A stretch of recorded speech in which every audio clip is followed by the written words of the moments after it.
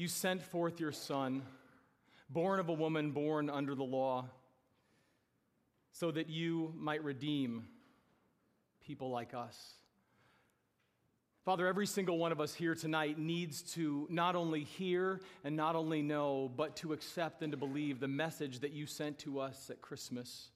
Father, the first Christmas, as we call it, when Jesus Christ was born 2,000 years ago in Bethlehem, in a stable, into humility, into anonymity.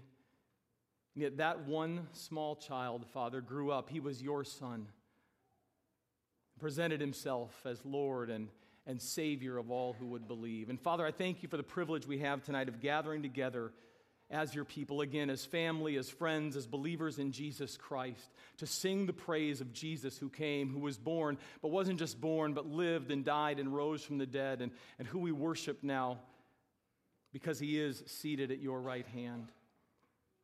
And Father, again, as we spend this time together, as we pause from the rush and the activity and the noise and the buzz of Christmas, of all the other things that have been built up around it, Father, my prayer is just that for the next few minutes that perhaps our hearts have been quieted, perhaps our worries and our anxieties and the lists running through our minds have been removed, that for the next little while, just a few short minutes, we might be able to listen to the story of Jesus.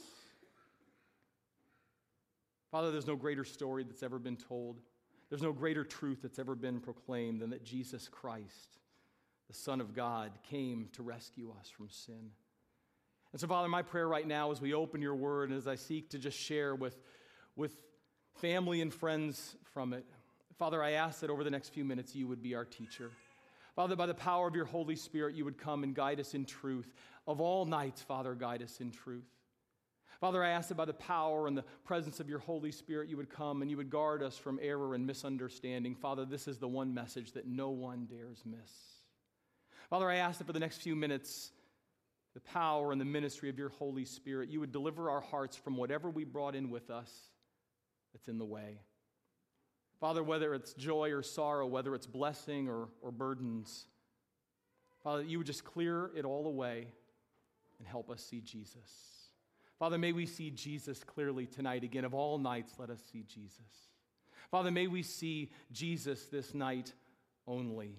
And Father, when we leave this place, regardless of the condition in which we came, I pray that we would leave knowing him. Father, if never before in a personal way, and for those of us who do know him, knowing him and loving him more than ever. Father, not so that we might simply be warmed and filled, but so that we might live to the praise of his glory, in whose name we pray. Amen. Well, again, we're so glad to have each one of you here with us tonight, and hopefully as we've sung familiar songs of Christmas, songs that tell the story that we're here to celebrate, that we just trust that your heart is ready or becoming more and more ready for celebrating what Christmas is really all about. And for the next few minutes, I don't know if you brought a Bible with you. If not, it's just fine. We'll put the scriptures on the screen. But if you do have one and want to join me, I'm going to share for the next few minutes some thoughts and some words from Isaiah chapter 9. Old Testament prophet Isaiah chapter 9, just 2 verses, and I'll read them in a moment, and when I do, they'll be familiar to many of you. But as you're making your way there or just sort of settling in for a moment, I want to begin by saying to you, as we go to God's word, that if there's one thing we want you to leave tonight knowing, it is this: that God loves you. If there's one thing we want you to leave tonight knowing, this place convinced of, more convinced of than ever, maybe introduced to for the very first time, it is the fact that God loves you. And that furthermore, the supreme demonstration of his love, the proof of how much God truly does love each and every person in this room tonight, is found in what we've gathered here to celebrate: the birth of Jesus Christ. God the Father sending Christ the Son to earth to rescue us from our sin. Now, many of you already know the details of the story. That's why you're here. And you could stand up here and tell the details, share the story every bit as well as I can. But even if you didn't know them coming in, perhaps tonight you're hearing the true story of Christmas for the very first time. The fact of the matter is, even if you didn't know it before you came, you know it now because you just got told it. Well, you were told in song, you were told in the reading of Scripture, the very essentials of the story of Christmas, which is this, that a long time ago in a country far, far away, there was a young girl named Mary engaged to a young man named Joseph, who one day found herself carrying in her womb the Messiah. She was told it was the very Son of God. And furthermore, the Bible goes on to tell us in that story that it just so happened that while they were, Mary and Joseph, in Bethlehem, because the government sent them there for an official mandatory census, the Bible says the days were completed for her to give birth, and she gave birth to her firstborn son. She wrapped him in cloths and laid him in a manger because there was no room for them in the inn. And the bottom line of the story of Christmas is that little baby that Mary and Joseph welcomed into the world that first Christmas night, as we call it, was in fact Christ the Lord, who came to rescue us from the death grip of sin. Probably tonight you came in knowing that. But what you may not know, some of you may and others may not, was that Jesus Christ's birth didn't just happen. It wasn't just some sort of happy accident that ended up working out for the benefit of the whole wide world and turned into what we know tonight as Christmas. No, what the Bible says very, very clearly is that the story of Christmas is something God planned out long, long, long in advance. In fact, the Bible says God planned it out before he even created the world. That what we celebrate here tonight was an ancient, predetermined plan of God, again, to rescue us from the penalty and power of sin. And what the Bible goes on to show us is that throughout the Old Testament history and story of God's people Israel, that all along the way, until Jesus arrived, God was dropping hints and clues. We call them prophecies, telling us that this child would be born, telling us where he would be born and how he would be born and who he would be and what he would be all about. And one of those prophecies is found in the verses I want to speak to you from tonight, Isaiah 9, verses 6 and 7, where 700 years before the birth of Jesus Christ, this is what God said to us, said to the whole world through the prophet Isaiah. Isaiah 9, 6 and 7, "For a child will be born to us, a son will be given to us, and the government will rest upon his shoulders. His name will be called Wonderful Counselor, Mighty God, Eternal Father, Prince of Peace. There will be no end to the increase of his government or of peace on the throne of David and over his kingdom, to establish it and to uphold it with justice and righteousness from then on and forevermore." Then Isaiah tells us that it is the zeal or the passion of the Lord of hosts that will accomplish this. And the reason I'm drawn to these particular verses tonight, there's all kinds of places we could go in the Bible to talk about, to retell, to remember the story of Christmas. But the specific reason I'm drawn to these two verses is because of the fact that while simply by gathering here tonight for this service, we are acknowledging the fact that Jesus came. We're acknowledging that he was born in Bethlehem 2,000 years ago. And along the way, again, we've done it already. We've considered or we've been reminded of when he came and how he came. And already several times we've been told why it happened, that he came to rescue us from the penalty and power of sin.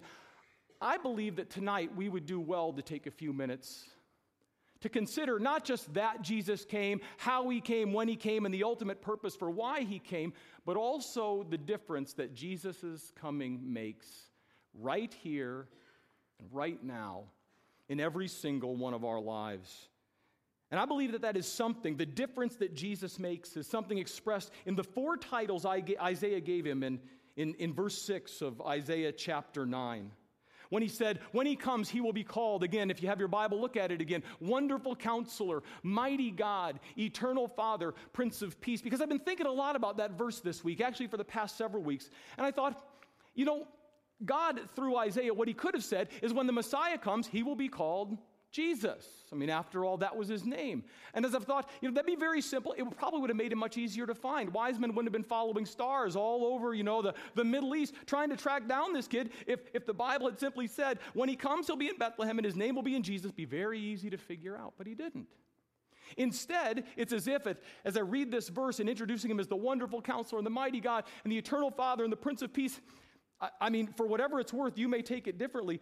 It makes me think of a heavyweight prize fighter being introduced before the championship match, just one nickname after another in description and title. Why not just tell us his name is Jesus? There's an answer to that question. Actually, as you might suspect, there's 4 of them. For the next few minutes and the time we have left, as I said, I think we would do well to ponder them because they are an incredible expression of the love God has for us, the love that God has for you.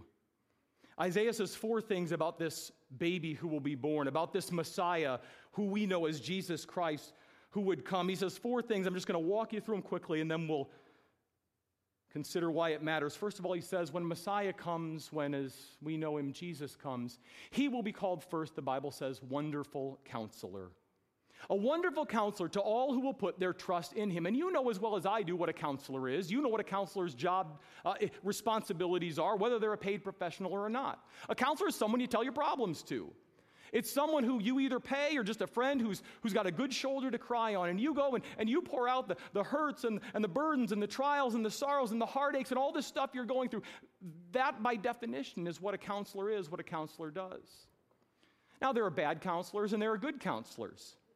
Good counselors are the one who, after hearing you pour out your heartaches and trials and your burdens or sorrows, tell you the truth, whether you want to hear it or not. They say, well, based on what you're telling me, here's where I think you are, here's what I think needs to happen, here's how you should respond. And then what do? They send you home to work on it and say, come back next week and we'll talk some more. That's what a good counselor does. Any counselor can listen. A good counselor responds with the truth. But Jesus Christ, the wonderful counselor, does even more than that. Because Jesus Christ is the one who, as you pour out your heartaches and your troubles and your sorrows, responds with truth, the truth of God's word. And then you know what Jesus Christ does, what he can do for those who will trust him? He can mend them. He can heal them. He can take any broken down, shattered, sorry life and transform it into a trophy of God's grace. He's a wonderful counselor because he doesn't just tell the truth. He is the one who does the work of transformation. And that is such incredibly good news tonight because I know something about some of you. I don't know which ones, but I know something. I know that some of you came in carrying trials and burdens and heartaches and sorrows.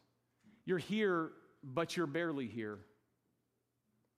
You carried some stuff in with you and it hurts. Christmas is not a season of joy. It's heartache and frustration and disappointment. You know what Jesus says to you? Because when that baby, that child who was born, that son who was given, when he grew up and began to speak and carry out his ministry, this is what he said in Matthew chapter 11. He said to all who are hurting, to all who are carrying burdens, to all who are broken in some way inside, this is what Jesus said. He said, come to me.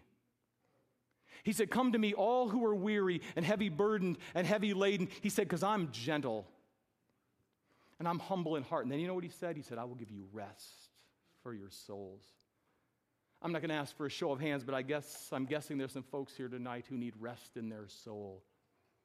Jesus Christ, the wonderful counselor, he offers it to us. That's the difference he makes as a wonderful counselor. He comes and he comforts us with the very best kind of comfort. But that's not all he does. Isaiah says a second thing about him. Isaiah says when this child is born, again, remember, he's writing 700 years in advance. He's talking about the birth of the arrival of Jesus Christ. He said, when this child is born, when this son is finally given, he will first of all be a wonderful counselor. But the second thing he says, he will also be called Mighty God. He will be called Mighty God, which means what? It means that this gentle, comforting, humble Savior is also incomparably strong. He is filled with power, with authority, and with might. Now, by definition, that doesn't mean it has to be a good thing. I mean, strength is great and power is wonderful, but the real question with strength of any kind and to any degree and in any form is, what do you do with that strength? How is that strength poured out? Do you use it for good or evil, for kindness or for harm? Power simply in and of itself, might, is not necessarily a good thing. Adolf Hitler was mighty. Napoleon, Alexander the Great was powerful. Neighborhood bullies are mighty and powerful, but they don't use their power for good. One of my boys' favorite stories, They tell me all the time, I try to tell them stories from my childhood. My boys always tell me, Dad, you have such a more interesting childhood than we do. Our life is so boring. And I'm like, no, I just have a couple of good stories. And one of my boys' favorite stories is about the time I mouthed off to the neighborhood bully. I didn't just mouth off to one of them, I mouthed off to a whole group of them. So walking home from 4th grade, I was walking up a hill. The bullies were on bikes. One of them said something to me as I walked past, and not thinking, not being a very wise 4th grader, I said something back to him. 60 seconds later, I found myself laying on the ground, surrounded by a circle of bikes, these wheels being pounded into my legs, rolled at me, and literally, I'm telling the absolute truth, I have no idea how I got out of that circle. I just know that a few minutes later, I was out of the midst of the bullies to whom I had mouthed off. I was running in the back door of my house, crying, tears streaming down my face. My mom said what happened. I told her what happened. I said the bullies were there, and I said something to them. She said, well, what did you expect they were going to do? Thanks a lot, you know? But she was right. They were powerful, they were bigger, and they were stronger than me, but they most definitely were not using their strength and their power for good. And my point is simply that strength doesn't always equate to goodness, except for in the case of Jesus Christ, the mighty God. He is more mighty, more powerful, more strong than any other. And yet, ironically, how did the mighty God come? As a baby. As a child, in humility and weakness. Here's the irony of Christmas. God came as a child to show us how mighty he is.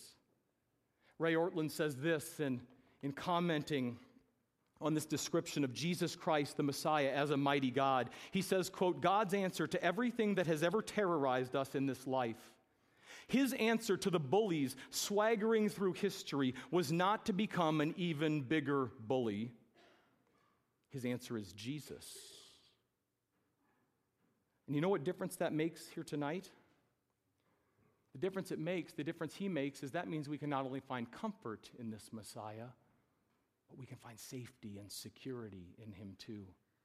Again, I won't ask for a show of hands, but I'm guessing there's some folks here tonight who are in desperate need of security and safety. Everything in life feels out of control.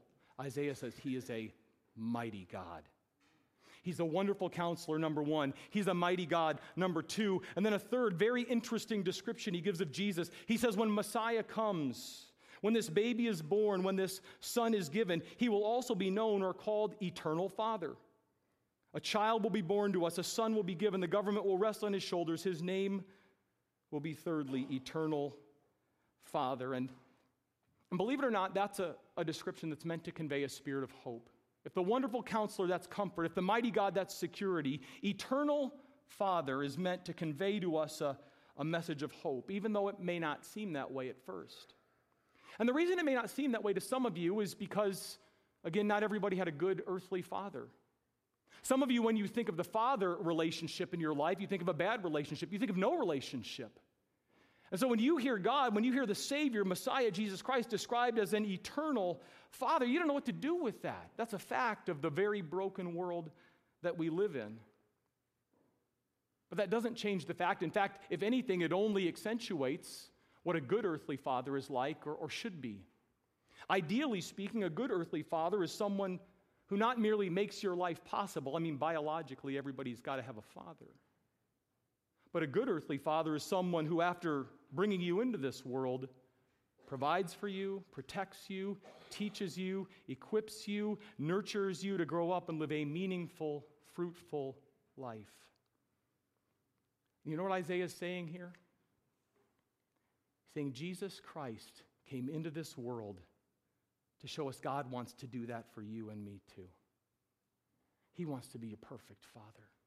And he wants to give you, if you will trust him, all the benefits and blessings that as the heavenly Father he can give. And again, Jesus Christ is the one, he's the only one who makes that possible. That again is why he came. That is the difference he makes. In John 14:21, Jesus said he was born and then he grew up and he began to speak and teach and minister to people. And here's one of the great things he said. He said, anyone who loves me will be loved by my Father. You love me and my Father will pour his love out upon you. And the really exciting thing we're told here is that the love of our Heavenly Father, it's not only good and holy and perfect and sweet, it is also a love that is eternal It lasts forever. Messiah, when he comes, Jesus came to show us God's love for us as a wonderful counselor, a comforter, a mighty God, security and strength, an eternal Father, who gives us great hope. And then fourth and finally, maybe this is the title we're most familiar with at Christmas, he will come to be the Prince of Peace. Because isn't that what the angels sang over the shepherds watching over their flocks by night in Bethlehem? You know the story. We've had it read to us already. So the shepherds were out there minding their own business. It was quiet and it was dark, and then angels appeared. And what did they say? What did they announce? They said, "Glory to God in the highest." What did they say next? Help me out. What did they say? Peace on earth and goodwill toward men. And when we take that from the Christmas story, that the angels, in announcing Jesus' birth, one of the first things out of their mouth was peace on earth, and we go back and say, oh, Isaiah, he said something about that. He said when Messiah comes, he'll be Prince of Peace. We go, oh, the math works. The story fits. The details all come together. But let me ask you a question. Is there peace on earth tonight? Was there peace on earth that night?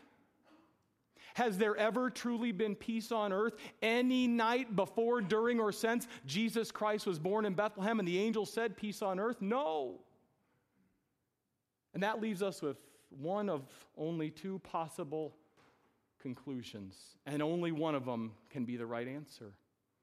The fact that Isaiah said he'll be Prince of Peace and the angel says that's who's come and that's what he's come to do, and yet there is no peace on earth, means one of two things. First of all, it means the angels were wrong. It means Isaiah lied. It means God did not mean what he said when he said he will be the Prince of Peace. That's option number one. Option number two, however, the only other alternative we have is that Jesus has a different definition of peace than we do.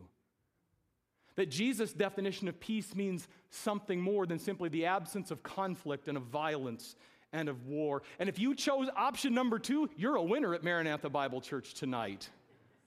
You picked the correct answer. Jesus does have a different definition of peace than anyone in the world has ever given. Because while in verse 7 of this passage, Isaiah affirms, and we're really not going to look at it tonight, but he affirms that a day is coming when Jesus will rule over all the world, and he will establish worldwide peace. And what Isaiah 9:7 says is it will continue to multiply and deepen and grow. One day, he promises, yet in the future, world peace will come. The fact of the matter is when Jesus came, when the Son of God was born, when the Son of God was given to us, he brought us a far more immediate and personal offer. He did so, one of the places he did so was in John 14, where Jesus said this. He said it to his disciples, but tonight perhaps he's saying it to you. Do not let your heart be troubled. Believe in God, believe also in me. In my Father's house are many dwelling places. If it were not so, I would have told you. For I go to prepare a place for you. And if I go to prepare a place for you, I will come again. And I will receive you to myself, that where I am, there you may be also. And then Jesus said this, and he said, oh, by the way, I am the way, the truth, and the life. And the only way you get to God the Father is by putting your faith in me. In other words, what Jesus was saying was this: turn to me. Turn to me, Jesus said, in humble, repentant, willing faith. And you know what he said? I will give you peace. Not world peace, personal peace. The peace of a relationship with God that lasts forever. The assurance that no matter how long or hard or burdensome life here becomes, here's the promise: the best is yet to come. And the best that is yet to come, he says here, goes on and on forever. World peace is going to happen someday. God promises it, and I'm with him. You are too, I hope. But he offers you personal peace tonight. If you'll surrender your heart and your life to Jesus, the child who was born, the son who was given. Last week I learned a brand new word. It's not every day you learn a brand new word, but I learned one last week. Tonight, to sort of bring all this together, I want to share it with you. My wife actually introduced the word to me. She was reading in one of her Advent devotionals, and she shot me an email, and she said, I just came across something really cool. Check it out. And so I did. And I'd never heard this word before. In fact, I had to say it out loud 4 times before I could even pronounce it correctly, but I figured it out. As I said, I want to share it with you tonight to try to pull all of this together. I'll also share it with you because if nothing else I've said makes sense to you, at least you can go home saying you learned something at church tonight on Christmas Eve. You can take this one home with you. And the word I want to teach you or that I want to share with you tonight, we'll put it up on the screen so you can see it for yourself. The word is eucatastrophe. Anybody ever heard that word before, eucatastrophe? We all going to learn something at church tonight, all right. Eucatastrophe. This is a word that was coined 50, 60 years ago by J.R.R. Tolkien. You may know him as the author of The Lord of the Rings and The Hobbit. And it's a word that in his writing that he coined, that he created by taking our English word, you can see it there, catastrophe. And we all know what a catastrophe is because we've all been through them. Terrible, total, shattering disaster when life's worst comes crashing in. But he took that English word catastrophe and he attached to it the Greek prefix eu, which means good. Good catastrophe. Eucatastrophe. And he created that word because Tolkien couldn't find any other word to describe what he wanted to convey in his novels and in those fantasy stories that so many of you know and love so well. Specifically, here's how Tolkien, and I'll put this on the screen as well for you, how he defined this term, eucatastrophe. He defined it as, quote, the sudden turn of events at the end of a story, which ensures that the hero does not meet some terrible, impending, and very likely doom. Again, he applied that to his novels. If you know the story of The Lord of the Rings and others, you know that at the end of the story, that's essentially the kind of thing that happens. But what you may not know and may not be aware of is that while Tolkien used that to express sort of the heart, the climactic moments of those great old stories that he wrote, Tolkien ultimately used it to describe what we're celebrating here tonight, the incarnation, the birth of Jesus Christ. Tolkien called the birth of Christ the eucatastrophe of all human history because it looked like everything was going wrong. Everything was. Everything was wrong. Everything is wrong. Everything is broken, stained and tarnished and ruined by sin. But unto us a child was born. Unto us a son was given. And the government will rest on his shoulders. He shall be called Wonderful Counselor, Mighty God, Eternal Father, Prince of Peace. And tonight, that eucatastrophe, that best of all possible endings is offered to me and you.